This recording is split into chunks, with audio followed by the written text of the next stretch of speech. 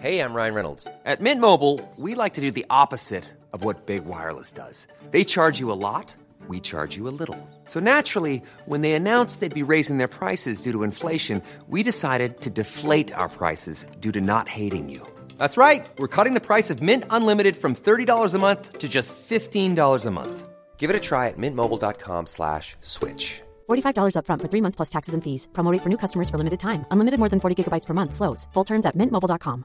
Burrow is a furniture company known for timeless design and thoughtful construction and free shipping, and that extends to their outdoor collection.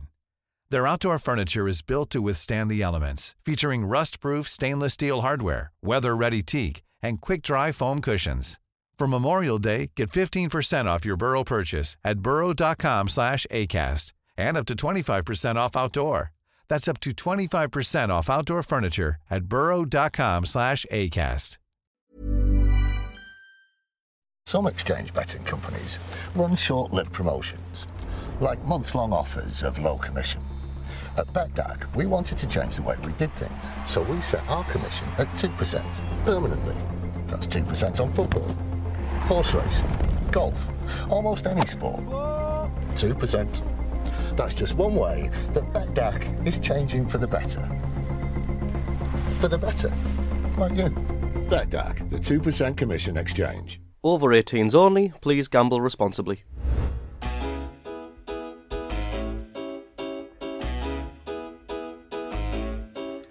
Hello everyone and welcome back to the Roker Report podcast, where we do not have an awful lot of good news to share. What we are here to tell you today is that Sunderland have achieved 2 more 1-1 draws, and I think perhaps achieved is the wrong word in hindsight of about 5 seconds ago. So yeah, that's that. It's not looking particularly great, I'm afraid. I think our playoff hopes are all but scuppered. A result which we threw away at Peterborough after taking the lead, and then a unsatisfactory draw at home to promotion rivals Portsmouth leave us in a position where it's going to take a mathematical miracle for us to secure second place. So yeah, I suppose it is what it is. It's not the most positive environment, I think, in the university studio today, but it is what it is, I suppose. Anyway, joining me today to bask in the disappointment of Sunderland, first of all, is Josh, making his return to the studio. How you doing, Josh? Yeah? Yeah, I'm well, thank you. Yeah, not too disheartened by the recent events of Sunderland? You know what? No. I choose to be eternally optimistic, I think. No, well, I wish I could do Just that, my own Josh. sanity more than anything else. Well, hey, if it works for you, then more power to you, because I can't do that. We're also joined in the studio by another Roker reporter and also something of a Twitter pantomime villain. It is Jimmy Lawson, who is better known as the man behind the player ratings. Public enemy number one in the studio, Cue the audience booze. How are you doing, Jimmy? Yeah, very well, thanks. Yourself? Yeah, not too bad. I'm not too bad. Thank you very much for asking. I always appreciate that. I take it you got to the game yesterday? Yeah. Yes, good to get up to Sunderland, good to be up here. And to be honest, good performance, just a frustrating result, which we'll obviously touch on in more detail. Oh, completely, yeah. And finally, we are joined today by our special guest, which is Jeff Brown from BBC Look North. How are you doing, Jeff? Not too bad, yes. Yeah. Nice sunny day outside. It is. Great day to be inside and in a bunker. Absolutely, yeah. Scorching outside. Absolutely. And I take it as well that it probably goes without saying that you caught the entirety of the Portsmouth game yesterday. Yes, yeah. Pretty much a game that was much like Sunderland's season. Not decent in parts, not too bad, just not good enough, really. 19 draws this season. It's a pretty damning testament to the maybe just the lack of that little jolt of energy just to get over the finish line, I suppose. So we'll get onto those, as Jimmy said, in a bit more detail. But just before we get right into the nitty-gritty, I'll provide you guys who perhaps haven't seen the last 2 games with a brief summary, followed by our 3-word review as per, making its return after the 4-word review briefly took over last week amid our temporary optimism. So, Sunderland played Peterborough on Monday night and played, as you would say, pretty well throughout the majority of the game. It was quite an end-to-end affair. I think both teams were fairly evenly matched, but many of our fans suspected that we would have perhaps had a little bit more quality, which was almost realised when Max Power struck late on from outside the box with a lovely satisfying strike into the bottom left-hand corner, which gave Sunderland what seemed to be the winning goal. But sadly, only a handful of minutes afterwards, Peterborough got one back perhaps a lapse of concentration in defending allowed... Matty Gooden, I think. Matty Gooden, yeah, thanks, Jimmy. I'd totally forgotten his name there. But again, and which was admittedly a very good strike from outside the box, but a lack of perhaps concentration and a lack of closing down allowed Peterborough to get back into the game and ultimately meant that 2 very valuable points were lost. And following on from that, 1-1 draw was another result of the same scoreline. Sunderland yesterday drew 1-1 with Portsmouth, initially taking the lead through Tom Flanagan, only for Jamal Lowe to equalise about 15 to 20 minutes later, in a game which Sunderland could have definitely won had Craig McGillivray not have been some absolute Manuel Neuer-esque world beater for some infuriating reason. But again, we'll get to that in more detail and just how infuriating it is that Portsmouth didn't have a standard League One keeper and for some reason had this absolute world beater in net. But hey-ho, time for our 3-word review before we start talking about the real stuff. As is always the case on Twitter, we asked the people of Twitter for their 3 words to summarise the last week as a Sunderland fan, so let's get to it. Graham Field says, not going up. Jake Collinson says, Pompey at Wembley. Phil SCFC73 says, now rest McGeady. Chad Jarvis says, playoffs it is. James Anderson says, not over yet. Owen Hill says, thanks, sun's crying. She is sun's crying, nice one. Jessica Reid says, playoffs, playoffs, playoffs. Mark Mason says, Covent Garden beware. Jimmy McCullough says, still going up. John Place says, feels like 1998. Jeff Richardson says, poor managerial decisions. Magic Matthews says, too many draws. Sean Gunnar Graham just says James Vaughan and then a crying emoji. The laughter one, of course, because, again, he was just as tragic up front as he was for us.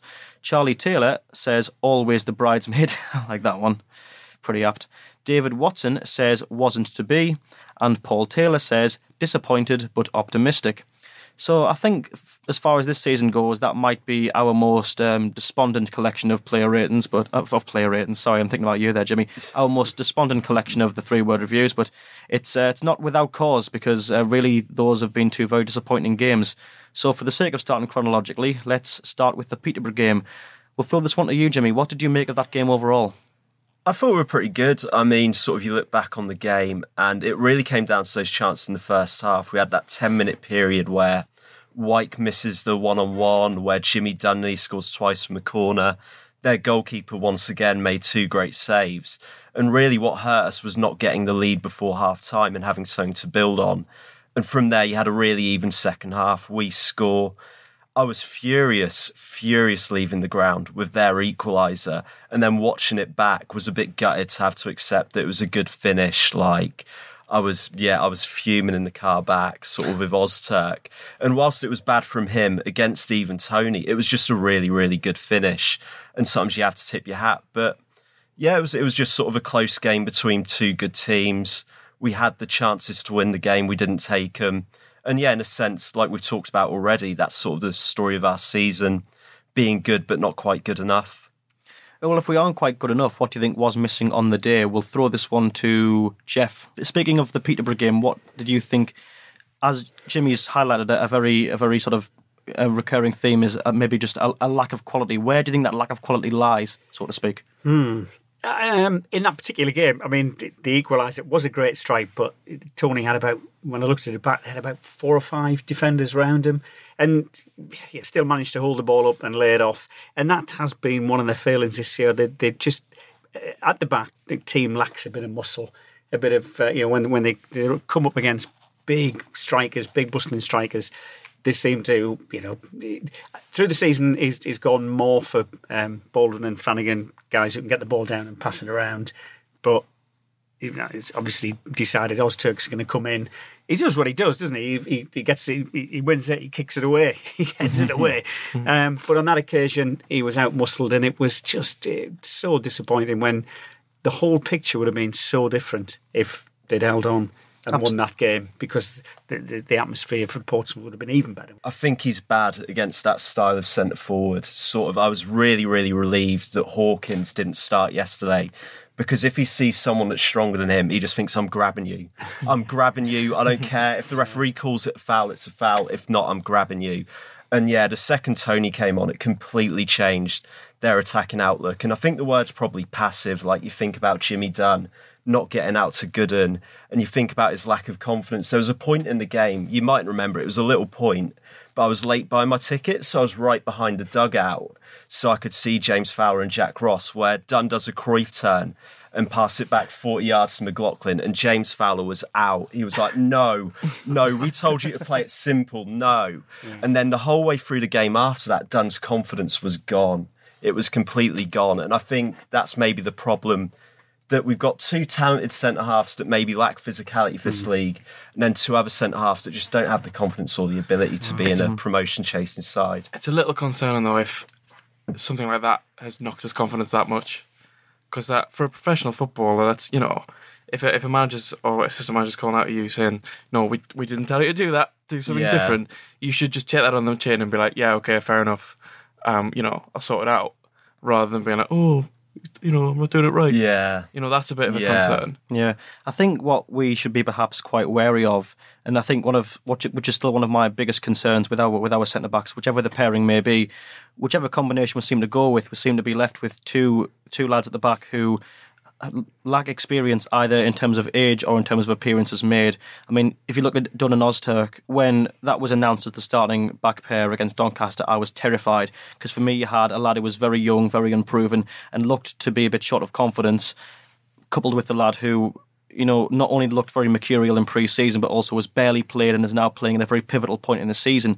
I think it's very interesting that that Fowler, as you said, you've heard him quoted saying that we told you to play it simple. Well, I didn't hear that quote, but that was the message I got from sort of the hand actions and the way he was shouting. I assumed that's him saying, no, not like that, simple. Because that was what was relayed. I watched the Doncaster game on television, and that was what you heard Don Goodman saying. They've been told to keep it simple. They've been told to do that. And I interpreted that as him going against the grain, taking a risk. And the whole idea is they don't take risks. I mean, you could see that in the Doncaster game. A lot of 5-yard passes, difficult passes to 09 and Power. Because the idea is these are the better technical players. They get us up the field. You do your job, let them do theirs. And they really tried to simplify the game. And it works. But yeah, I do think that was a turning point in Dunn's game. And that was why he was dropped on Saturday. Because there was a feeling this guy just doesn't have the confidence. And I don't want to make him too much of a scapegoat, but I think when we're looking across the season, we're looking at January, not getting in a streetwise centre-back, getting that transfer wrong is maybe the one that makes the difference in those 4 or 5 points that would have took us over the line. Yeah, a streetwise centre-back, perhaps you might say an experienced centre-back for want of the most simplest term. Do you think, because I often think this, do you think that might have possibly, I thought this one to you, Josh, do you think that experienced centre-back, that attribute in the squad, that should have been Glenn Loovens, but obviously for whatever reason, it's not him? Well, I think that was the plan. I think bringing him in was probably some thinking about the dressing room as well. Yeah, to be sort of an influence of someone who's been there and done it, if you like. Pardon the pun. Obviously, it's took us a while. It's easy to look back in hindsight and say we should have done this differently, but there's probably an argument. And at the time, it made sense because we'd recently lost Madja. But there's possibly an argument that in January, a centre-back should have been just as much of a priority as a striker. I think because even up to then, we were struggling to find a centre-back pairing that, in my opinion, ever looked comfortable. Yeah, and I suppose hindsight's a wonderful thing, isn't it? We can look back at the end of the season and say, oh, there were points in the season where we should have improved the squad with as a whole. As a whole, in the key, or perhaps even just in the key areas, just so these issues that came up late this season could never have come up. But I think it's probably unfair to say that the centre backs are the complete Achilles heel of the season, because there were points in the season where they were very decent. I mean, looking back at the season, Jeff, would you say that perhaps by December, by January, we were in a position where our centre-backs were widely regarded to be sorely lacking in the quality for a team pushing for promotion?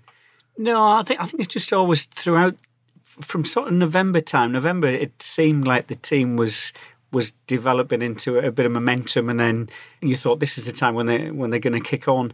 But I just think the number of times that they've let leads slip. I mean, to be fair, they've also won an awful lot of points from losing positions, so they have got great spirit and great character.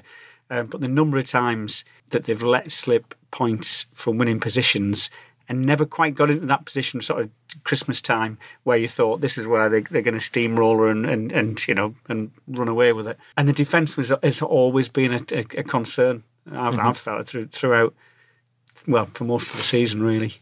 Yeah, I think they've been bailed out a lot of times by having a good goalkeeper, and B, by the quality of the opposition strikers. I mean, we conceded so much possession and so many chances this season that in previous years, obviously at Premier League level, but also in the Championship, they would have been punished. But so many times this season, you've thought, oh, they're going to score it. Well, how did they not make the most of that? Yeah. And the quality of the opposition strikers has helped them as well. I think as well the reason I'm probably mentioning the centre backs more is because I've watched quite a bit of Portsmouth recently. I obviously saw the game yesterday, and then I watched them against Coventry, and I just watch with envy at Burgess and Clark, and just that centre back pairing that we haven't had this season, and they just look solid. Yeah, and they just look because they went one down at Coventry. I mean, they should have lost that game, if I'm honest. But they come back and won because they had that confidence in the back too, I think. And we've never had that, I don't think. I think there was just two other points I'd like to make about centre-backs. Even sort of when we went on that 7-game win streak, it was McLaughlin bailing them out a lot. And even when Flanagan and Baldwin were there as a partnership, I think there was always a sense that they were a bit too similar. Two guys who are decent technically for League One level, but maybe lack a bit of physicality, big time with Flanagan. And I think even when it was there, it was like, we don't necessarily need someone better. We just need someone a bit more streetwise and physical. So even when things were going well, I think that was something that was flagged. And the other thing as well is, I mean, it wasn't really hindsight, because December was when we lost to Portsmouth and Glenn Loovens got sent off. And then you'd know better than me, Jeff, but Jack Ross was like, yeah, we're getting a centre-back in early. We're getting a centre-back in early in January. So it was something they'd flagged up. And it didn't happen early in January, so maybe it wasn't the first target was done. Maybe they struggled a bit to work out how much of the budget to give towards a centre-back. Madger didn't go till mid-January, so maybe that messed things up. But I just get the sense that the club didn't realise how much of a problem position it was until it was too late. I think it was definitely targeted as a spot that could have been improved, but it wouldn't have. I don't think it would have been seen at the time as something that would have been an absolute detriment to the rest of the season. Definitely at that point of the season, people were thinking, right, Baldwin and Flanagan are your starting back pair, and they're quite good, but neither of those lads are very physical. You know, they're both tall lads, especially Flanagan, but they're both quite skinny, and they're both getting pushed around by sort of big, burly strikers. I mean, you look at someone like Kiefer Moore would just chuck him about like a dog toy. The issue there was quite profound, and I think to a lot of people, Jack Ross would have ticked a box by signing Jimmy Dunn, because he's a very big, burly lad as well. But then I think you might say, looking back now, Jimmy Dunn was quite insufficient, because as you said there, Jimmy. Well, yeah, as you said there, Jimmy, as in Jimmy across from me, not Jimmy Dunn. That's going to confuse me now. We'll call him Dunn and we'll call you Jimmy. Right, there we go. That's sorted. Yeah, so basically, as you said there, Jimmy, with regards to Dunn, see, there we go. Lovely and clear. The system works. Smooth. Yeah, exactly. A perfect segue into that. As we said, Jack Ross didn't sign someone that was streetwise. He signed someone that was big and burly, and in a lot of games he did make a difference. We were a lot more of an aerial threat in the corners, because if you remember rightly, corners we just couldn't score from at that point in the season, and he did a relatively decent job of holding off maybe the less sort of clinical but burly forwards in this division. But then, as we say, he lacks the experience, he lacks the confidence, and in the big games when we're not doing too well, that shows. In games like at home, Accrington in front of the Sky cameras, playing against. Sadly there are too many examples for it to not be a pretty big issue. But I suppose that's just where we are. On a more positive note, with regards to the Peterborough game, was there anyone, Jimmy, who you thought had a particularly good game? I remember Lewis Morgan wasn't as good at Doncaster, but he was quite good again. Max Power, I thought, was easily man of the match. Even before his goal, I thought in that game he did a really good job of playing with energy, of getting up and down the pitch, of just sort of trying to make things happen. It just seems like an age ago. It was only 6 days ago and it feels like an age ago. Yeah. But I think Power was the one I signalled out. Yeah, centre-backs are a bit up and down. I'd signal out Morgan. McGeady looks okay, but the lad couldn't run in the game. No. Yeah, I think Power would really be the one, and the continued form of Morgan really from that game. I think with Morgan for me has played very well in the past few games, but one thing that tends just to maybe just irk me a little bit about him, while I do think he has some very good spells, after about the 30-minute mark, he does start to fade. Yeah. Have you noticed that, Josh, at all? Yeah, the exact same thing. Yeah. I've noticed that, definitely. I don't know why at all, but I think what he is good at, and I think, at the moment he is probably one of our best players, he just gets us up the pitch when we need him to. I'm not sure he's finished a game yet, has he? Has he played a whole 90 minutes yet? I think he's often hooped around the 60, 70-minute mark, possibly for that reason that he does tend to fade. But he did come here very much short of games as well. Oh, absolutely. Which I think for various key players like Charlie Wyke and like Will Grigg, that's affected them as well. And McGeoch as well, being out for so much of it. So guys who I think it's hard if you're not in the game to know how much pre-season counts. But Lee Clark, who obviously does a slot with us on a Monday and managed at those levels as well, and he was saying as a player, if you miss pre-season or miss a chunk to start the season, it is so difficult to catch up, and it's sort of sometimes February, March, April before you get into a season, and I think that's handicapped them as well. How big do you think that's been for Ozturk, perhaps? In light of that, is it perhaps a very big reason why a lot of people were concerned about him jumping back into the team?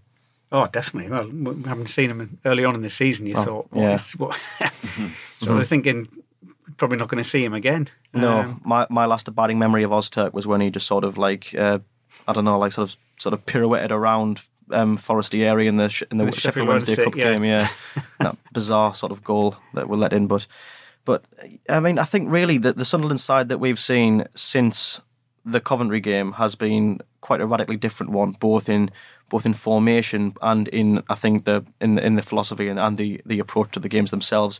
But we'll stick with you with this one, Jeff. Who for you has really stepped up in the last few games? I know the results haven't gone the way we've ideally wanted them to, but who do you think's really sort of like stepped up to the plate in light of that absolute drubbing that Coventry gave us? Let's have a think. I mean, Luke O'Nien never hides, which I really admire him for, because I think Coventry was probably the first game where you thought, this lad's not a natural right back and it's not playing in his position, but he's stuck at it. And I just think he's got a great attitude. McGeady is still, is doing the sort of things that you were hoping he was going to be doing last season. And is there anyone in particular who's really stood out? Max Power. But I just worry that after that Coventry game, the loss of momentum and loss of confidence. It seems like all the other teams, well, maybe not all the other teams, with the exception of Doncaster, but the likes of Barnsley, Portsmouth, and Charlton, they're all hitting form. They're all on a run. Sunderland are coming towards the end of the season and almost, flagging and looking for the finishing line. Yeah, I think we're starting to possibly see a drop in stamina. But how much of it is a concern, Josh, that perhaps of the three teams there that Jeff's just named, two of those will go into the playoff finals as it stands on a very rich vein of form. I mean, Portsmouth don't stop winning with the draw they've got against us. Charlton are still looking very good. Yeah. And of course, Barnsley won't want to slip up. But we're going into this on the back of 3 draws and a loss. We're not doing too great. Yeah. But again, I think you've come to the optimist in the room. Yeah, because I think we were better. We were easily the better side yesterday. So that if anything, I came out of that thinking, I think we could do Portsmouth. Yeah, I think we could have them. Charlton, if anything, I'm probably more worried about at the moment. They seem to be just going doing their business under the radar, and all of a sudden they're 2 points behind us, something like that. I don't think Barnsley will drop points, so I think they'll be fine. I mean, they've got some very crucial players back in the squad. Big they Kiefer Moore. And just the character. One. I mean, if they were going to drop points yesterday against Blackpool, and the fact they went behind and then still won, that tells me they've got a bit about them. And I think they'll beat Bristol Rovers comfortably. Yeah. If I'm honest, I don't see Bristol Rovers offering any, because they've got nothing to play for. I don't see them offering anything particularly tricky. So I don't know. I still think we could win the playoffs. Yeah. It's interesting what you say there, though, about having nothing to play for. I mean, I don't know off the top of my head where Bristol Rovers are in the league, but I think what is fortunate at this stage of the season is that because the relegation battle is just so sort of massive in League One, that there are going to be a lot of teams that have something to play for. And I often find, I mean, it's ridiculous, isn't it? There's about 13 teams who are like fighting to not finish like 21st or whatever the cut-off point is for relegation in this division. But I think what you find is that if a team has nothing to play for, like say Coventry did when we played them, they can play with a lot more freedom and a lot less pressure. And obviously with a team like us who are sort of really under the cosh to get results, I think the tension's a lot more palpable for us, and it's just totally off their shoulders for them. So they can play with more expression and I think just a more confidence, knowing there's nothing to lose. And that is perhaps where I'm getting a bit concerned about Fleetwood, Jimmy. Do you think that Joey Barton knows, or well, he will know, that obviously his team are 12th in the league, they've got nowhere to go, but he would absolutely love to stop us going up? Oh, this is it for him. I mean, we don't know what's going to happen with the Barnsley situation and the accusations there.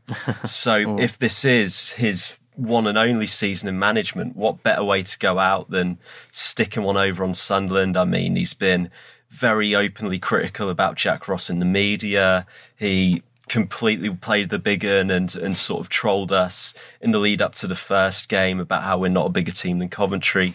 I mean, he will be loving this. I mean, this is, he's got nothing else to get out of this season other than pissing off Sunderland fans. So it'll be the climax of the Joey Barton documentary, won't it? Which is, I mean, I said that in my head as a joke, but then when the words came out, I was like, actually, no, that's correct. He's already had an audiobook, hasn't he? Oh yeah, I saw an advert for that the other day. Well, he's got an audiobook. Yeah. Does he narrate it himself? Yeah, of course he does. Crikey. God, it's like Chinese water torture, that, isn't it? Listen to that.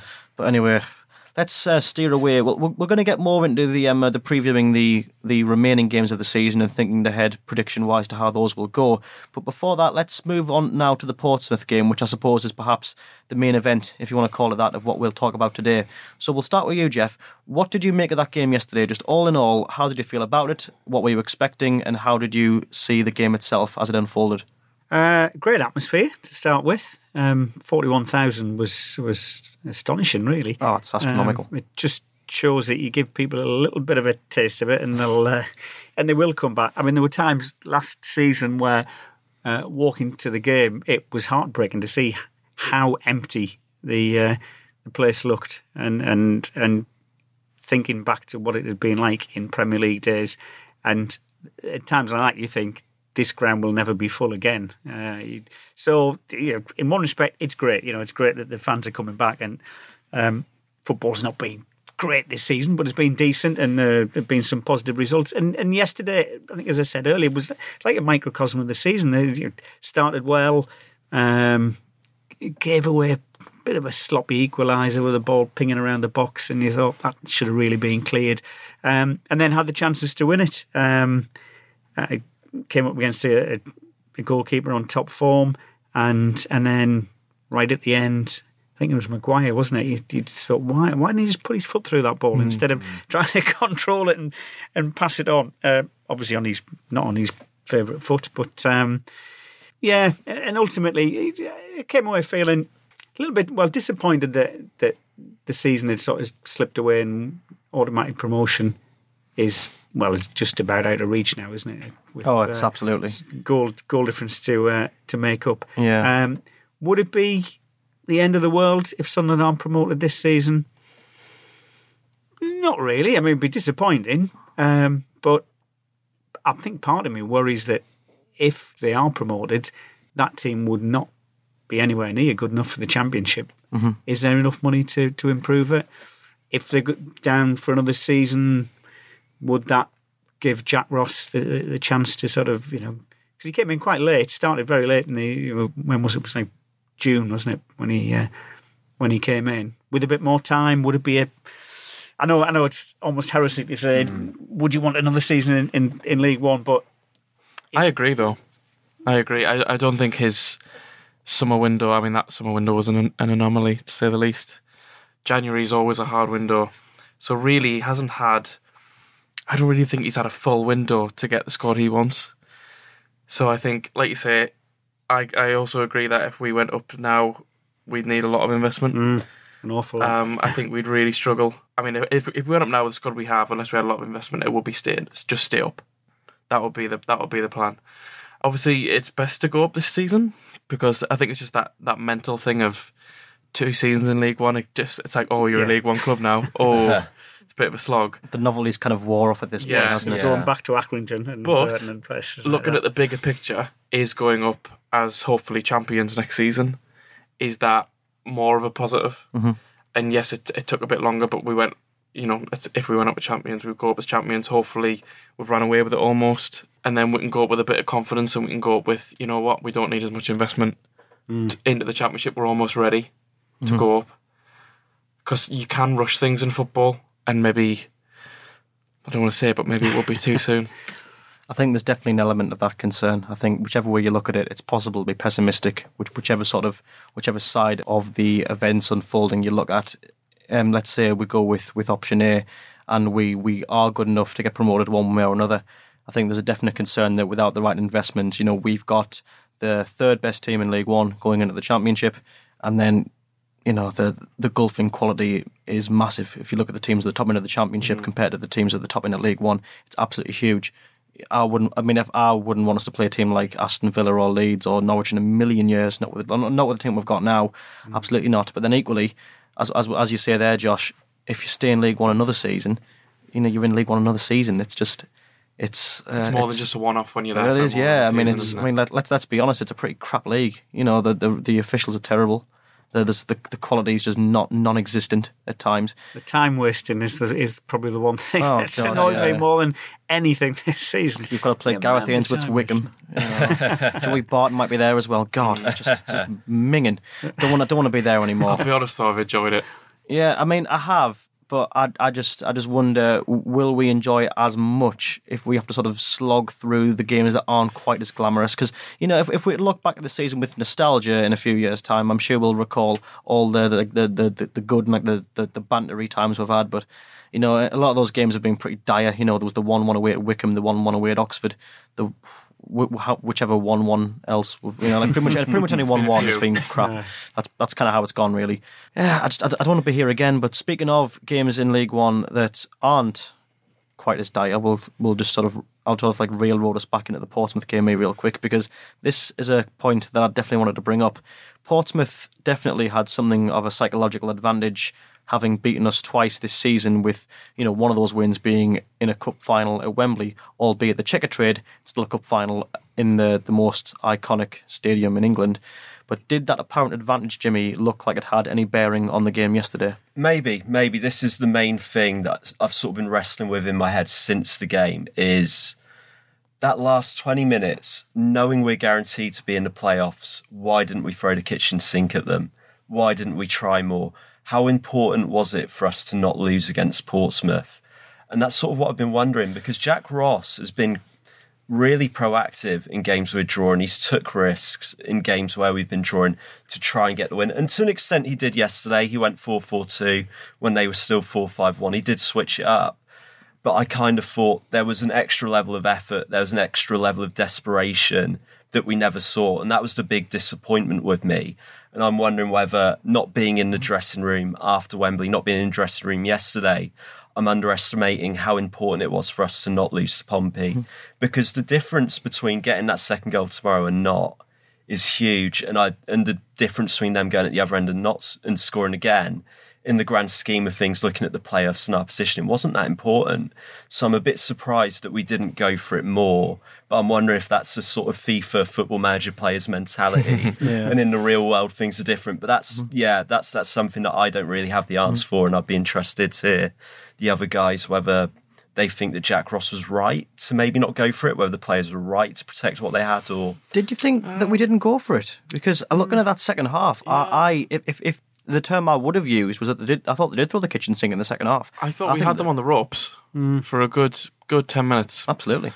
But like you say, their keeper was on form, and he just had a presence about him. So I was right behind the goal at the Roker end, and he just filled the goal. He really did. Like, he just walked with a strut.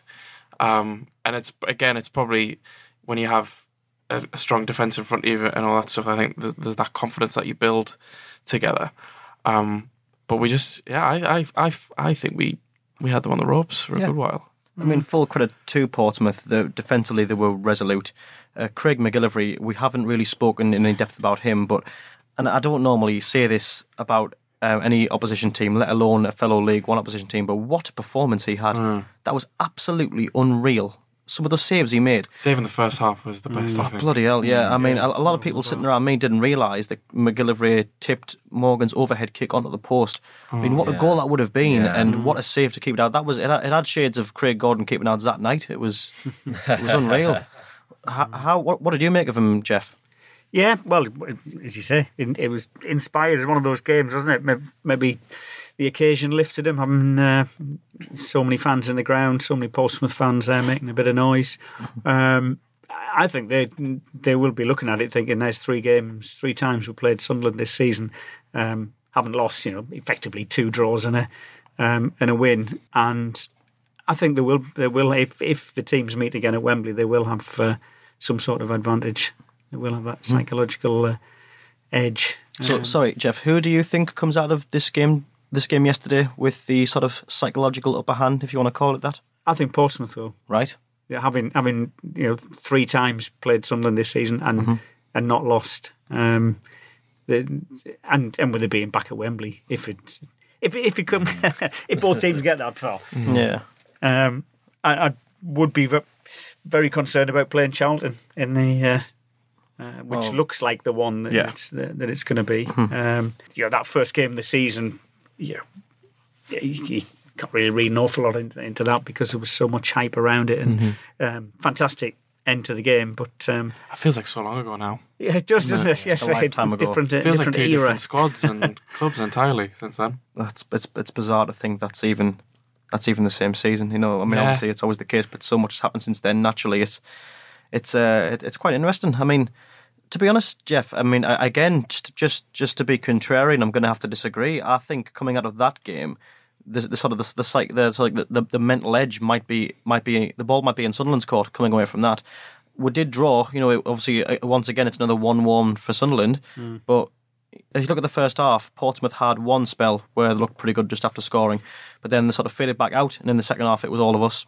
They didn't really have a shot. They didn't have a sniff in the second half, and we were just all over them. If it wasn't for McGillivray's sort of standout performance, I think even you, Jimmy, might have given him 10 out of 10. Dare I say? Yes, best goalkeeping performance we've seen by a country mile this season. So probably a 7 for you then, Jimmy. Yeah. Yeah, fair enough. Yeah, well, I think had he have been just a bog standard League One keeper, I think he could have won that 3 or 4-1. To be honest with you, because of all it was, we played, I think, very well, and it took a very good keeper to keep out, say, obviously Morgan's overhead kick, Charlie Wyke's shot at the end of the first half, and then sort of Max Power's snapshot. I think it was Max Power who got fed in by Maguire. Yeah. So then there's just a handful of goals that could have gone in, and there were a few more as well. I mean, Morgan had a good shot from outside the box in the second half. There were just a lot of opportunities that a lesser keeper wouldn't have got. If you've got Lee Camp in sticks there, and it's 5 or 6, but. It just shows how much of a difference he made. I don't know what you think, Jimmy. Who do you think comes out of this game? I think half and half. I definitely think if you're Jack Ross, it's not a hard sell to say, look, we've played him 3 times. Take out the Glenn Loovens red card. Take out extra time when we're knackered. We're pretty even. So we just need to put things right. If we're at our top level, we can beat them. So I think it's an easy sell for both managers. It's easy for Kenny Jackett to be. We've not lost to these. Last time we were here, they were collapsed in the centre circle at Wembley. Execute and we can beat them. So I think both managers can G up their players, and it's just a case who performs on the day. I think we're 2 very evenly matched teams. Charlton's interesting because they were good against us at the Valley, but Carlon Grant was still there, and he's at Huddersfield now. Johnny Williams has been integrated into the team since then. Aribo, who's a big player for them, was injured in that game in January as well. But then we wouldn't have had Leadbitter playing. We didn't have Morgan playing. So yeah, it's really hard to get a sense of which team's better based off the 2 meetings. I think it really is. It's every time. I think if we were to play Charlton again in the playoffs, in any, whether that be the semi or the final, we've played Charlton when they've been 3 entirely different teams, because they've changed quite a lot over the course of the season. But I think it probably goes without saying now, and I'll go to you, Josh, just how crucial is it to finish 3rd rather than 4th with the playoff semis in mind? Bearing in mind, of course, that fourth place would play fifth in the semis and third would play sixth. It's preferred, but I also have that thing of, you have to play. You're going to have to play fourth or fifth anyway, even if you beat sixth. So I almost think if you're gonna win the playoffs, you just have to beat whoever's in front of you. And it's almost, the playoffs is a bit of a lottery. It's just whoever performs best. So if we finish fourth and play against Charlton, then we have to beat Charlton. If we finish third and play against Doncaster, then we have to beat Doncaster. And then if we get through and have to play Portsmouth or Charlton, we still have to beat them to go up. So I'm not too worried about that. I'm not looking at these last two games thinking, right, let's get third. Obviously, we want to win them. We want to get that momentum. And I think, to touch on what we were talking about earlier, I think not losing yesterday was probably massively important if we come up against Portsmouth again. Yeah. Are you of a similar mind, Jeff? I don't know. I would.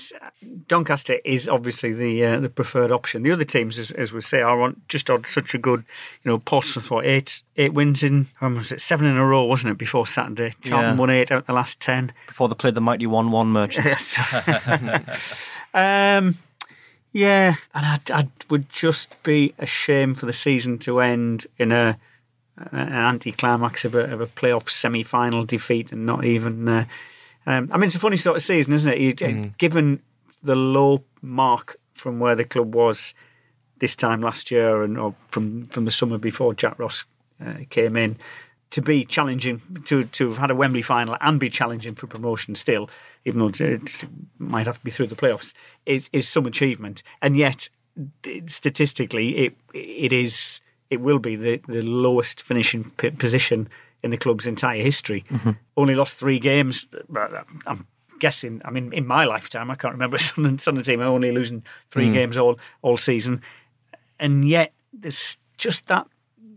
I think everyone's sort of not quite sure whether they've enjoyed this season or not. Really, I've definitely really enjoyed it. Oh yeah, there's question marks about how good the team is. There's been definite low points and high points, but I think the novelty factor and just the chance to see Sunderland win again outweighs the naffness of some of the grounds we've gone to and some of the teams that have been chanting all sorts at us. But I think, on a whole, we did need that after sort of the 6 years in the Premier League and the less than 40 points. I do think, on a whole, we'll look back on it positively. It's just obviously if it doesn't end with promotion, it's log off of Twitter, it's get away from the bad takes and then regroup in August. And if it is Charlton, you just know that even if it's in the semi-finals, Mickey Gray's penalty is going to be wheeled out again, and there's and there will be a lot of bad vibes around and people. Yeah, it's a sports tabloid's dream, isn't it? Oh, Sunderland and Charlton are back in the playoffs. Remember when you lost and it was awful? That's it, isn't it? It's an element of that. I would argue, though, that it's that we should. Obviously, I know, Josh, you're very happy just to beat the team that's put in front of your side. You're happy just to play who you've got because, as you say, it's a very valid point. You're playing them regardless. You're playing 4th or 5th, regardless if you play 6th and beat them first of all. But I think it would be good because we've touched on this earlier. I know Jimmy brought up momentum. Momentum's crucial. It's what we don't have, and it's what the teams around us do have, and it could be a massive factor going into these last games. Yeah. If we beat Fleetwood, which is great, and then if we beat Southend, which is great again, we could have 3rd place, which I think is fantastic because then you've got Doncaster, and Doncaster are pretty naff. I know both times we've played them, we've outplayed them. When we played them here, they were second best in every aspect. It was a comfortable win. It was just a joy to watch. I think if you go into the final, therefore, on the back of 3 straight wins, then chances are the lads will be up for it. Say you go into it and you've just scraped past Charlton, you didn't look particularly convincing, and now you've got Portsmouth, then I think that could be where the psychology comes into play. I think for me, it's pretty big to get Doncaster, but I think that's what it is. But I think what we want is, I think there will be sort of negative aspects of the team. There will be weak points that will be prevalent regardless because the team isn't perfect, but we don't want those highlighted against Charlton before you play Portsmouth. I just think you want to give the lads a good run out beating Doncaster and then take on a better team. I just think that's how it'll go. Some exchange betting companies run short-lived promotions, like months-long offers of low commission. At Betdaq, we wanted to change the way we did things, so we set our commission at 2% permanently. That's 2% on football. horse racing, golf, almost any sport. 2%. That's just one way that Betdaq is changing for the better. For the better. Like you. Betdaq, the 2% commission exchange. Over 18s only, please gamble responsibly. On a similar note as well, speaking about weak points, looking back at the last two games, Portsmouth and Peterborough, we'll go to you, Jeff. I was about to say you in the middle, but that makes no sense because it's an audio-based platform. But yeah, was there anyone that you didn't think played particularly well in the past few games? I didn't see all the Peterborough game. I just saw the highlights of that one because I was actually at watching South Shields versus Scarborough. Oh, wonderful! And it was a late winner in that one, wasn't it? It was, yes, injury time. I wish we could get those. Injury time with the keeper at the other end of the pitch, and Daly, I think it was, ran from halfway, followed by the goalie. It was a great comedy winner, but very good goal. That's no one that really, certainly from the Portsmouth game, no one who we thought had an absolute stinker. No, not say Peterborough game I didn't see. So right, Catmull looked a bit leggy, I thought, at Peterborough. I sort of got the impression that he was playing on fumes a bit. The only other thing I'd say was that there was sort of there were weak points in our team that could be got at in the Peterborough game because of the lack of confidence in our centre halves. And then also when Peterborough had the ball at the back, we couldn't press them because White's slow and McGeady's playing through the pain factor. So there was a couple weak areas and a couple sort of aspects of our game that they were able to take advantage of. But in terms of individuals now, there wasn't really any stinkers that stick out for me anyway. I thought Oviedo was poor yesterday.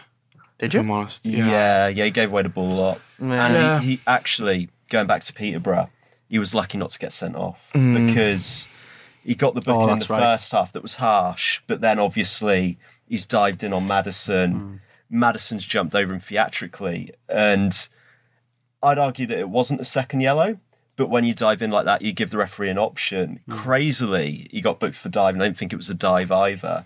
When you're jumping out the way of someone who's trying to take you out, I don't think that's a dive. No. But yeah, so I mean, I don't know, because I think on the whole, he has brought something because he's so good at carrying the ball and he's so good technically. And McGeady draws so much attention. There is space at left back for him or Hume to expose that Reece James just doesn't have the technical talent to do. So, I mean, he has been up and down, but I'm not sure that's necessarily a persistent weakness that will come up in the playoffs.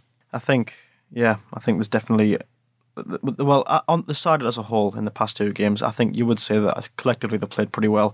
But there are weak spots, I think, definitely persisting there. And interestingly about Aidan McGeady, as we've said, as we've said, and as it's been pointed out by Jack Ross, he's playing through the pain. You know, he's got...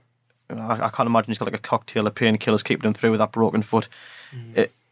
You know, if you put yourself in his shoes, which you wouldn't want to, given how one of the feet's going to look like at the moment, but every sort of like step he's taken on a mazy run is probably causing him a lot of anguish there. Yeah. And when you're sort of coordinating, you know, his skills with that pain, I'd imagine it's a pretty big task for him to even play right now. Would we rest him for the last two games? Yeah, I agree. I agree. And just hope that he's ready for the playoffs. I think that's how we have to look at it now. He's almost a luxury, which we don't need to use in the last two games. No. Do you think we have enough on the wings to see off Fleetwood and Southend? I think we do. And the other thing as well is, will the real Lyndon Gooch stand up? It's two games for Gooch coming back from his hamstring injury to find some form of form, to work out his game, to work out when to take people on, when to play it simple. Maybe, just maybe, if he scores another goal, that gives him a lift and that gives us an option off the bench. And we've got Maguire back. Playoffs. Yeah, I think Maguire can play out left because McGeady comes inside a lot anyway. So I think, you know, they probably fit quite similar roles with the overlapping left back. So I think that gives us another option. Yeah. And I think we need to get Maguire playing because we need to get him match fit again for the playoffs as well. Again, with momentum, I think you want Maguire in a good vein of form, beating teams prior to taking on teams that are a lot more meaningful. Because part of me thinks yesterday, you know, the chance that he had where he tried to pass it, a confident Maguire, a match fit Maguire would have probably just shot. So maybe because he's just got just came back, you know, he's maybe not as confident as we've seen him. Yeah, because we know he can stick it in from 25 yards. We've seen, and that was, you know, probably about 10 yards or something. It looked like so.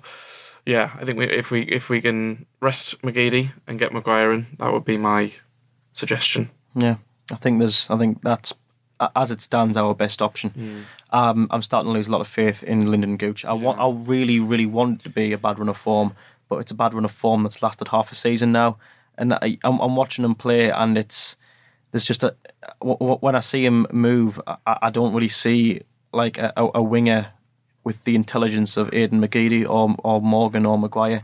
I just see someone who's fast and who can put his head down and run. But we don't see much beyond that. I see a lad who just sort of like takes the ball and goes to the byline, and then once he realises that he's going to get closed down, he just plays a sideways pass back to 1-9, and then the movement's lost. Either that or he'll just crash into the advertising boards. It doesn't really seem like much happens with Gooch, and I don't want that to be the case, but that's just what I'm seeing. So just one final point before we move on to our next part. With the Portsmouth game, we are unfortunately going to end on a sour note, and it's just something I want to bring up fairly briefly. But let's talk about the incident with the flare, because it's something that highlights maybe a recurring issue, because this was the case against Coventry. There's been twice now where missiles have been thrown from the upper concourse, and it struck fans, many of which are families below. Yeah. First it's just coins and bottles, and which is allegedly full of urine in the Coventry case. But yesterday it was a pyrotechnic, it was a flare. Do we need to move the away fans? Yes, unfortunately, I think so. I also question how you get a pyrotechnic into the stadium. That's a concern. It's a tough one, because it should. It was funny. I remember the message came up, and I'm paraphrasing. I can't remember exactly what it said, but it was something along the lines of, "Can fans please refrain from throwing missiles at each other?" And I just remember thinking there should be no need for that kind of message. No, in a stadium predominantly full of adults, and it really baffles me. What that message was essentially saying was, can we stop throwing things at each other, please, everyone? Please don't bomb in the pool. It's just crazy. And yes, I think unfortunately the only way you can kind of fix it or take away the problem entirely is to move them, but I don't know where you move them to. Yeah, I think it's it unfortunately foregrounds quite a few problems. I think, as you say, we shouldn't be having pyros in the ground at all. That people who bring them in should be vetted beforehand and should have those confiscated. And then secondly, of course, it's a shame that you have to move the away fans just because they're throwing stuff when, the sensible option would be for them to not do it. It's the minority as well. It's a stupid minority, as it always is. But when you get big away followings, it's law of averages. You're going to get daft people doing that stuff. But it's just something I think possibly to consider. I don't know if you've got any thoughts on the matter, Jimmy. The only thing I'd add is we've talked a lot this season about atmosphere, how to improve it, how to sort of get stadium loud again. That's something that could help. If you've got the away fans there and you can look directly at them, maybe that's something that will really get the home support going. You get a bit of banter flying back and forward. So that might be one positive to come out of a bad situation is maybe that's another thing that can reinforce sort of the improved atmosphere we've seen in recent weeks. It's a tricky one, isn't it? Because the worry was that it would give an advantage. As you remember the Everton Cup tie from a few years ago, the Martin O'Neill days, where they took the entire bottom section of the South Stand, and it was like a home game for them. So you stick fans up in the top tier, and the atmosphere is lost. Yeah. So I would like to see the fans back down. I know plenty of Sunderland fans who complained for years about the awful view at St James's Park, and then sort of turned a blind eye when the away fans got stuck at the top of the stadium. But yeah, where do you put them now? Obviously, you can't go back in the South Stand now that it's the Roker End and it's all been rebranded. Yeah. The North Stand's, I think, fairly renowned as being one of the quietest stands. The northeast corner, maybe give them one of them corners. Yeah, give them a northeast corner. Yeah, I say. Yeah, that would be my suggestion. Just give them a chunk of that. Yeah, I don't think. I'm an East Stander who's close to the northeast corner, and it's not an awful lot of noise there. You can stick them there. But is that what you want, though? Do you want them next to the quieter stands, or do you want them next to, the Roker End, where, like you say, you can have that banter? I don't know. I don't know. It's a tough one. It is. Yeah. I'm not really. I've not really thought about it in that much detail, but I'd put them somewhere in the lower bowl just so it can generate a bit more, because while I don't want us to depend on away fans for atmosphere, I think they would mix well with our home fans, which perhaps will be a reason to have them near the south stand, because you could, perhaps having those two together would just generate more noise in general. But I suppose it's all ifs and buts. But anyway, I think we'll leave that part there. What I want to do now, just for the next 10, 15, 20 minutes or so, is I just want us to evaluate how we think Jack Ross has done this season. What we're going to do is talk a bit about Jack Ross, and then I'm going to go around, and rather than give you guys, ask for a rating, sorry Jimmy, rather than ask for a rating out of 10, I want us to, playoffs notwithstanding, maybe just grade how well you think he's done this season. So, A, if he's good, B, if he's done all right, so on and so forth. So, first of all, I again, the other day, because I love a good Twitter poll, I ran one just yesterday out of interest, and I thought I'll use it again because why not? I just asked on Twitter how well people honestly think Jack Ross has carried out his job this season. The options were he's overachieved, he's done all right, he's underachieved, or he's been terrible. And the results were 10% thought he's overachieved, 66% thought he's done all right, 22% thought he's underachieved, and 3% think he's been terrible. So the general consensus is that, all things considered, Jack Ross has done an all right job. But I suppose we'll go around the table and we'll start with you, Jimmy. Everything considered, what do you make of the job Jack Ross has done for Sunderland? In terms of the grade, I'm torn between a B- and a C+. A lot to like about him. Every time he talks with sense. I get the impression he's someone that modern footballers want to play for. He talks a lot about how he likes his public speaking. And yeah, I get the impression he's a real cool customer with his economics degree who really sort of understands how to get through to a modern footballer. In terms of negatives, I think we've never really seen an identity under him. It's hard to sort of pinpoint how he plays. But then at the same time, I don't know how much that's his fault. First half of the season, your two best players are Aidan McGeady and Josh Madger. The pressing style he was trying to implement in August, he moved away from because those two players didn't suit it. So is that good management or bad management because he can't get his ideas across? I guess it sort of depends on the eye of the beholder. What concerned me was how he got worse. The more he sort of spent time with the team, how he got worse across December and January. It's like we all expected a tough start. We probably overachieved through the first 12 games. What concerned me is the next 12 games were worse than the first 12 games. And I kind of thought, wait a minute, if this guy's good, I'd expect us to start getting better. Mm-hmm. But then we did rebound in January, and generally we've been playing good football pretty much since February. Leadbitter, who we seem to understand as a sign that he really pushed hard for, really improved the team initially, and that sort of continued with Morgan, who's another guy who Jack Ross worked with before, who he was keen to bring in. So on a whole, I think he's done a good job in tough circumstances. He deserves great credit for improving the culture and the atmosphere around the club early on in the season. He maybe deserves a bit of stick for some of the draws we suffered in the middle of the season at Scunthorpe, at Oxford. I think he was maybe a bit too conservative. I don't really like his mentality in games where we're 1-0 up. I think he looked at those games thinking, we're comfortable here. In fact, that's something he said in the media. I thought we were comfortable. And I'm watching these games thinking, no, we're not. No, we're not. The other team's got all the ball. We're not keeping it. If anything, it's completely the opposite. And that annoyed me a bit. But on a whole, he's done a good job. And I think most Sunderland fans are quite content to give him another go next year. Yeah, it's not in the nature of Sunderland fans, is it, to feel comfortable when 1-0 up? No. I remember watching the Norwich game last season, when we were the second game of the season, when we were 3-1 up, and someone put on Twitter, "You're not a true Sunderland fan unless you expect to lose this 4-3." That's just how it is. But yeah, I think you pretty much, I think you've hit the nail on the head there, Jimmy. I think especially for maybe any detractors from him, it's a very valid point to say that he seems to have some strange lapses in judgment when it comes to his barometer for when we're comfortable. Being 1-0 up for any Sunderland fan isn't a comfortable advantage, no matter how well you're playing. And that was epitomised, I think, in the Checker Trade Trophy, when you're 1-0 up and you were doing all right, but Portsmouth were coming into the game more, and then you take off Will Grigg. You take you slice the tip off your sword there, isn't it? For balance, just the other thing I'd add as well is he's been good in games where we're behind. Start of the season, substitutions, being proactive, making substitutions early.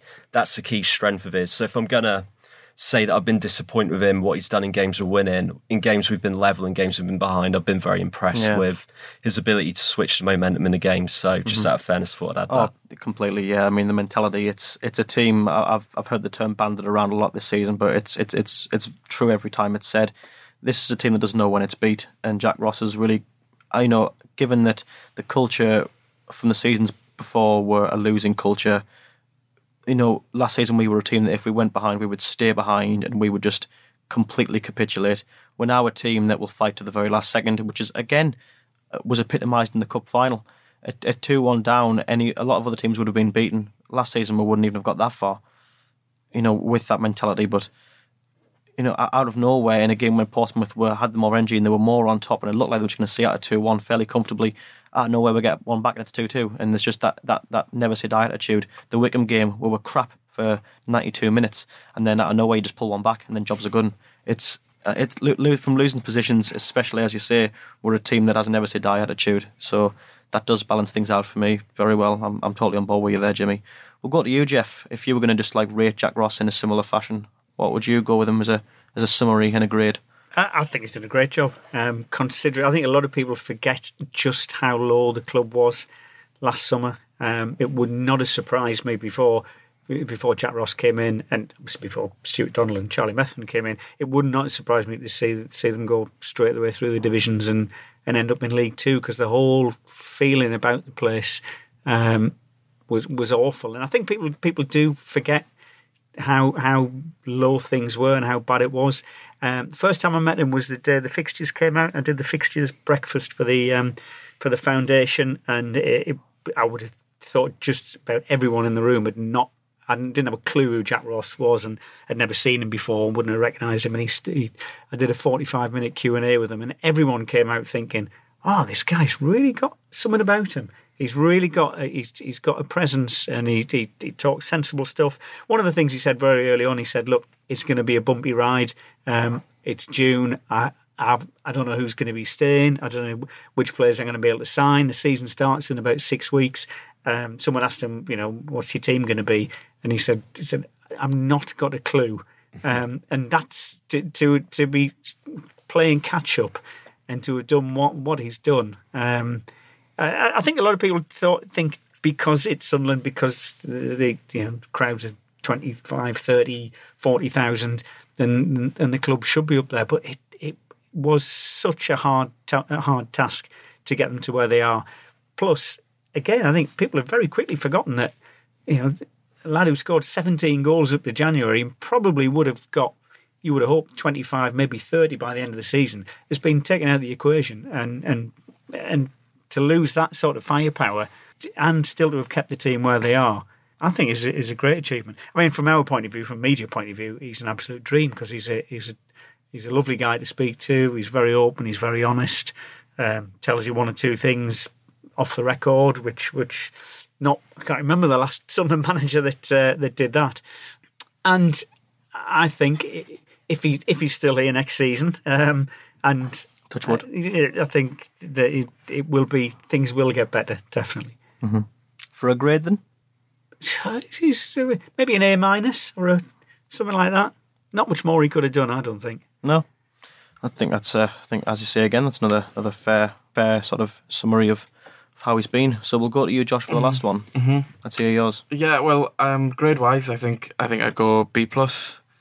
I like him. I can only mirror a lot of what the fellas have said. I think, again, going back to the attitude of the players, like, they're playing for him, and I don't remember the last manager we had where we've had that. And I think I don't think you can underestimate how important that is. Hey, hang on. Julian Lescott was really behind David Moyes. I think you've just proved my point. Yeah. And I think that's huge. I mean, I do get the identity thing, and I was excited about him coming because, when I heard that he was coming, I watched a bit of St Mirren, and I thought, oh, they play some nice attacking stuff, and we saw that at the start, and that kind of wavered, and I'm not really sure why. But as well, I think you have to understand, coming from St Mirren to Sunderland in the state we were in, and as I mentioned earlier, he hasn't really had a full transfer window, in my opinion. I think he's done a great job. And, there's been injuries along the way. Like you say, we lost Madja, which is tricky. So he's essentially rebuilt a squad and rebuilt a team. And him alongside, Charlie and Donald have rebuilt a club in the space of 10 months? About that. Which is pretty good going when you think about it. Oh, yeah. I mean, I was with a friend of mine who was just visiting, and he's not a Sunderland fan, and he said, you know, oh, you don't. This isn't a League One club, like, because you know when we were outside the stadium, obviously the fan zone was packed, and we got in the stadium, the flags were going, and it was just like, yeah, we're not. Like, we don't feel like a League One club. It feels incredible, and that's changed so much in the space of a year. So as we touched on earlier about, you know, if we are in League One again next season, hopefully we'd have Jack Ross. I don't see why we wouldn't. I think I'd be quietly confident about our chances. What's the buzz, Jeff, to you sort of with the Scotland job? I mean, I know that you sort of battered it away. What's sort of the sense you get? Well, he has battered it away, but he will be on the radar. He's bound to be on the radar because they need something. Scotland need something a little bit left field, and instead of dragging out the old guys who've done it all before. Please, not Gordon Strachan once. So he, and I think probably the biggest threat may come from if promotion isn't achieved this season, may come from the owners who will possibly feel that they were, that has to be the bottom line, that promotion is the only thing, and there has been a bit of friction, I think, through the course of the season, partly because it's new to them, it's new to the owners, and partly because they are desperate, absolutely desperate to get the club promoted, and that hasn't always sat easily. But I would hope they would see as well what a good job Jack Ross has done. I guess with Eastleigh as well, was it 4 different managers in sort of 3 years? So there is sort of that history there that if Stuart sees something he doesn't like, that he might act. I think that we should be looking at ways to get better if we don't go up, but I don't necessarily think that should be pointed at Jack Ross. I think maybe if you look at Tony Coton and Richard Hill, you look at sort of recruitment, and once again it's the same thing. They're coming into it late. In August, you kind of have to give them the benefit of the doubt because of the sheer volume of players they had to bring in. They had to bring in star players, they had to bring in squad players, and everything in between. But then you look at how January went, and that was one they did have time to prepare for. That was one they did have time to plan for, and it was sort of, it didn't quite go to plan. Grigg hasn't quite panned out. I mean, you got injured midway through January, which obviously changed things dramatically, but that's maybe an area where you're thinking, could we be better? Should we have done things differently? Do we have to change our approach? I don't think it should necessarily be the manager's the figurehead, will be simplistic. Does Ross stay or go? I think there's other aspects of the club that could be run better. It was interesting in that interview we did with him on fixtures day. Again, he was asked who you're going to sign. He said, look, there will be players I will sign who you will say, what? And there'll be players that I sign who you'll think, oh, that's not bad. And other players that you will never have heard of. Yeah. But his analogy, which he used at the time, was he said, look, if your boiler's broken, what would you rather have? Would you rather have someone who's time served coming in to do it, or a young lad fresh out of college? And everyone's sort of, someone who's done the time. He said, well, that's in League One. That's what you need. You need people who are time served, who know this division, because it is so tough to get out of, and it is different. It's not the quality of the Championship and the Premier League.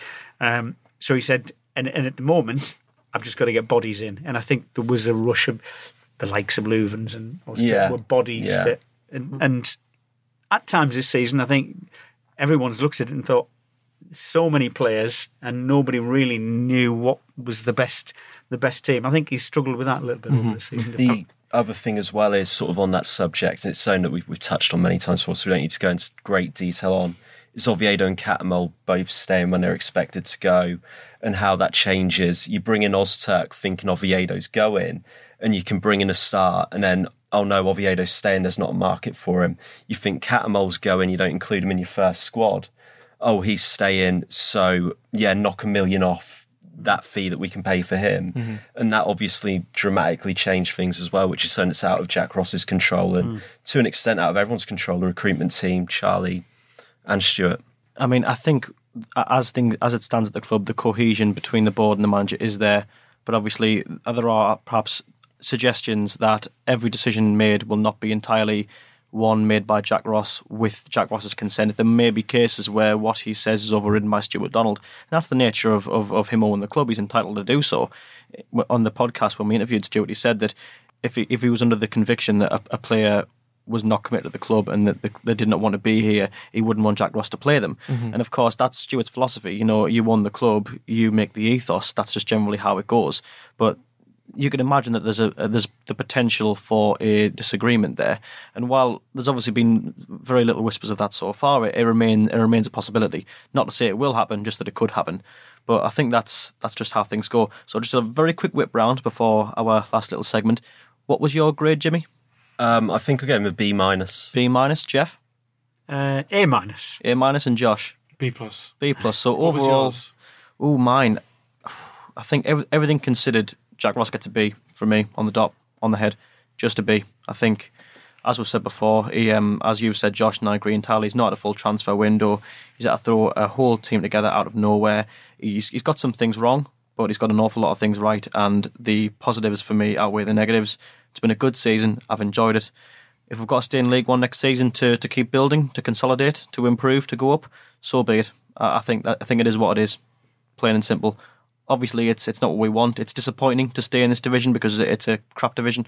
But to put it bluntly, but I want to go up as much as the next man or woman. But if we need to stay down because we need to keep building, then Rome wasn't built in a day. And fixing up this what was a shell of a football club, it can't be done overnight. And I think it's possibly a bit idealistic to assume that we could just improve it in one season, given how much of a state we were in not too long ago. So our last little section will be our quick question segment. We'll just do a quick whip round for your predictions here because we've already spoke at length about these. But basically, we asked this time for our quick question this week, how do you feel about the prospect of Sunderland in the playoffs? Do you reckon we'll win? And the responses, I think, on the whole, weren't particularly positive. But as everyone's entitled to their opinion, let's just dive straight in. Anthony says it's a lottery, but we've proven in spells that we can tear apart Pompey, Barnsley, Charlton and Doncaster. We need to kill teams off when we have them on the ropes. If the fans get behind them, I really think the team are capable of finishing the job.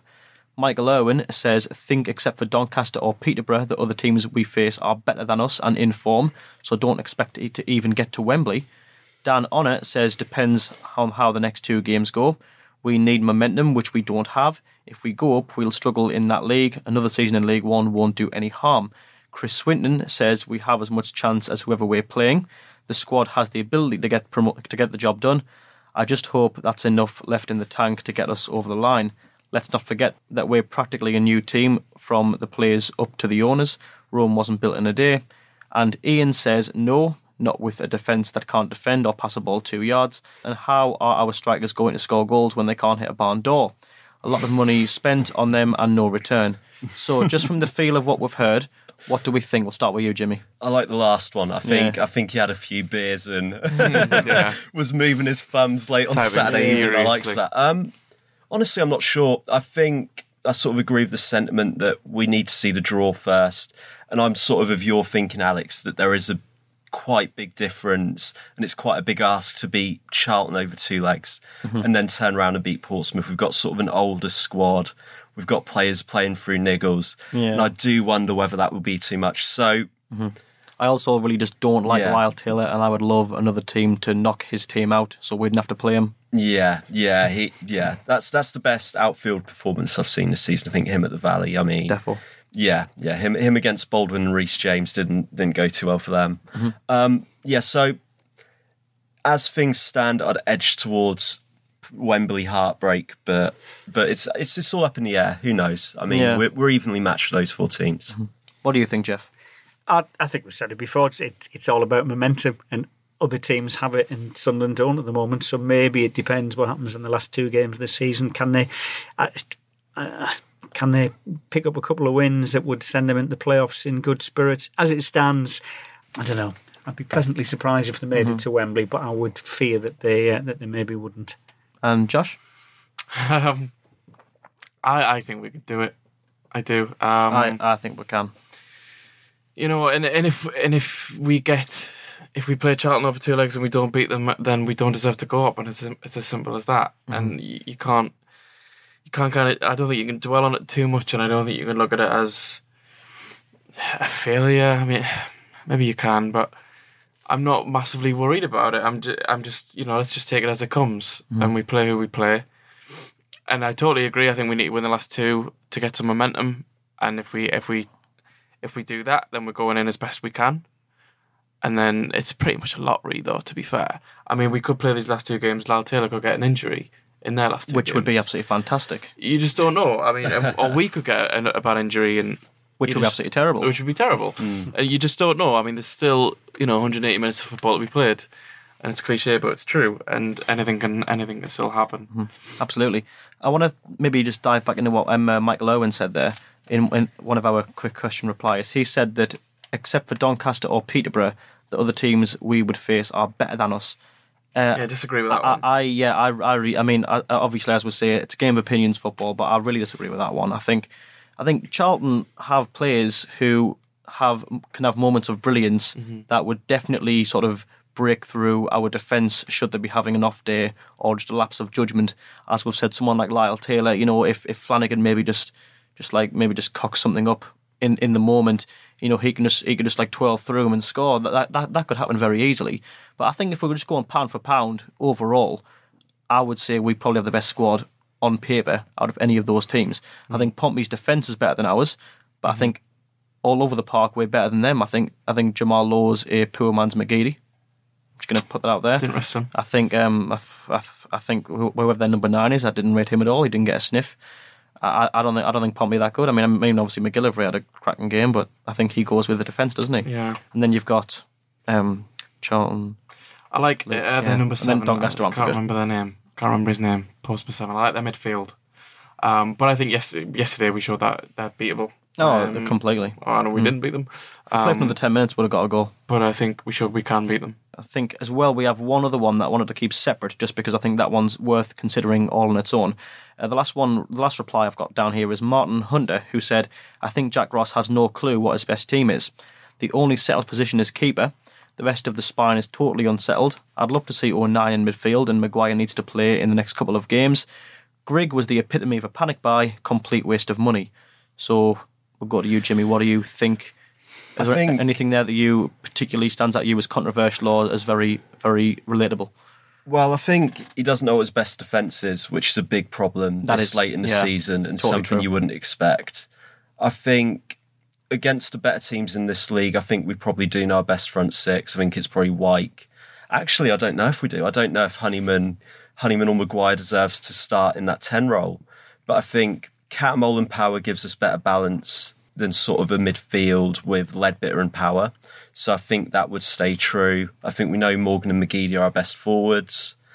I think Wyke starts ahead of Grigg. In terms of the Grigg stuff, he has been a disappointment, but I think with the ankle injury, with the style of football we play, maybe there were better options. Maybe we were better trying to get a striker who can get his own shot, who can create chance for himself. I mean, just after we signed him, I did the extra podcast with a Plymouth fan, and he said, we don't create as many chances as promotion-chasing teams he's seen in League One in the past, and for that reason, he didn't think Grigg would be a good fit here, because he's someone who thrives on service, who thrives on being in the penalty box.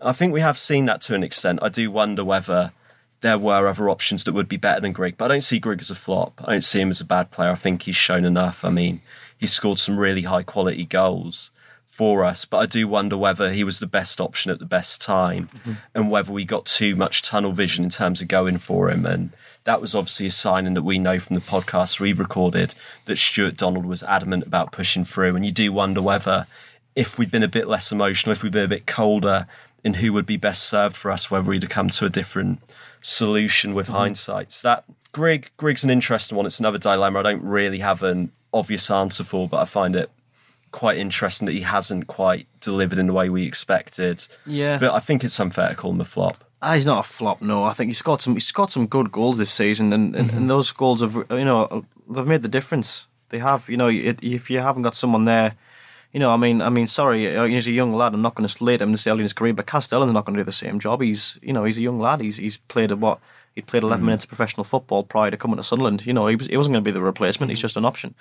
But with Grigg, there probably were better options. Didn't Grigg score a couple of important goals in the Checker Trade, though? Like on the route to the final? He scored one against Bristol Rovers. Yeah. And that was that. Even if someone like that, just getting to Wembley was quite good for the club. So it's like he's definitely contributed. Yeah, he's made an impression. So I suppose it depends on how you look at things. Yeah, I think it was the Walsall game where it was Wyke flicked it into him and he took one touch and buried it in the corner from 20 yards. I think it was Walsall. It was Walsall Scunthorpe, sort of generic. It was struggling Walsall. side in League One. But, struggling side number 6 in. I remember League thinking, One. there's very few players in this league that score that goal. I remember coming away from that game thinking, "Go, yeah, here we go. We're going to see the best of Grigg now." And it hasn't really happened, but yeah, the talent's definitely there. Completely. Whether it's on Ross, whether it's on him, whether it's a combination of both. We haven't seen the best of him, but I think the talent's there. Yeah, absolutely. I think that's probably a good place to leave it. I think going into the last games, we've probably got a mix of feelings really going into it. There were definitely positives, but there's still margin for error. And I think, however the playoff finals transpire is up in the air. It could go anywhere, but I think all you've got to do is keep the faith. I think that's the bottom line. There's really no point in putting them down at this point in the season. You've got to just get all hands on the pump and hope for the best. So we'll just round it off with a round of predictions in. Normally we predict the next game, but as there's 2 left in 1 week, we'll predict the Fleetwood game and then the Southend game. Starting with you, Josh, how do you think they'll go? 2 wins. 2 wins. What do you think they'll be? Give me some scores. Give me some scorers. Go 2-1 against Fleetwood. Yep. Courtesy of who? Wyke and Maguire. Nice. And then 2-0 against Southend. Due to who? Goal scorers again. Yeah. Power. And 09. Yeah. For a random one. Yeah. I can say that. No, I can say that. What about you, Jeff? I'm going with 1-1 and 1-1. If you go for 1-1 this season, right. more often than not, you're going to be right. You're the most likely hater to win any money for betting. Yeah. 1-1. Yeah, so who's going to score our ones? Who's going to score? Blimey. Maybe Honeyman on Tuesday night, and then I'd like to see Will Grigg get another one. Aye. Yeah, I'm sure that'll be great. I can't wait for Joey Barton's open top bus around Fleetwood. We're through against the Mackhams twice this season. Yeah, anyway.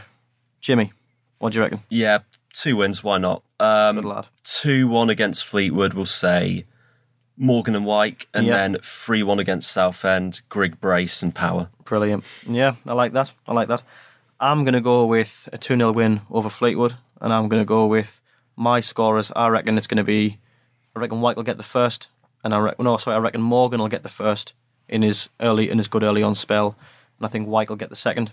And then I think against Southend you're going to win 4-1. I think it's going to be a rout because I don't rate them at all. I think they're a pretty poor side. And I think your goals, I'm going to go for quite a selection of strikers here. Sorry, just 6 of players. I'm going to go for Wyke, Grigg, Morgan again, and Maguire. So I think we're going to score 6 without reply in the next 2 games. And that'll set us perfectly to play. I was an optimist. Yeah, to play poor, trembling Doncaster over 2 legs again. Get 2 more wins over them, and then we're off to Wembley.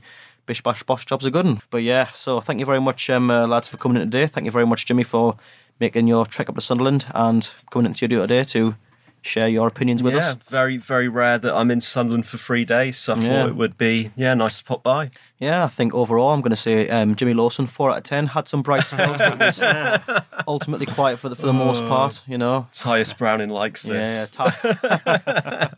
Yeah, there's been a lot of players, brothers and siblings getting the retribution on here. So yeah, and thank you very much, Josh, for coming in. It's nice to see you back. My pleasure. Great stuff. And thank you very much, Jeff. Pleasure. Good stuff. So, fun. Yeah, here's hoping we get 6 points and then a lovely run to Wembley, capped off with a win in the capital. Thank you very much, and we will see you next week.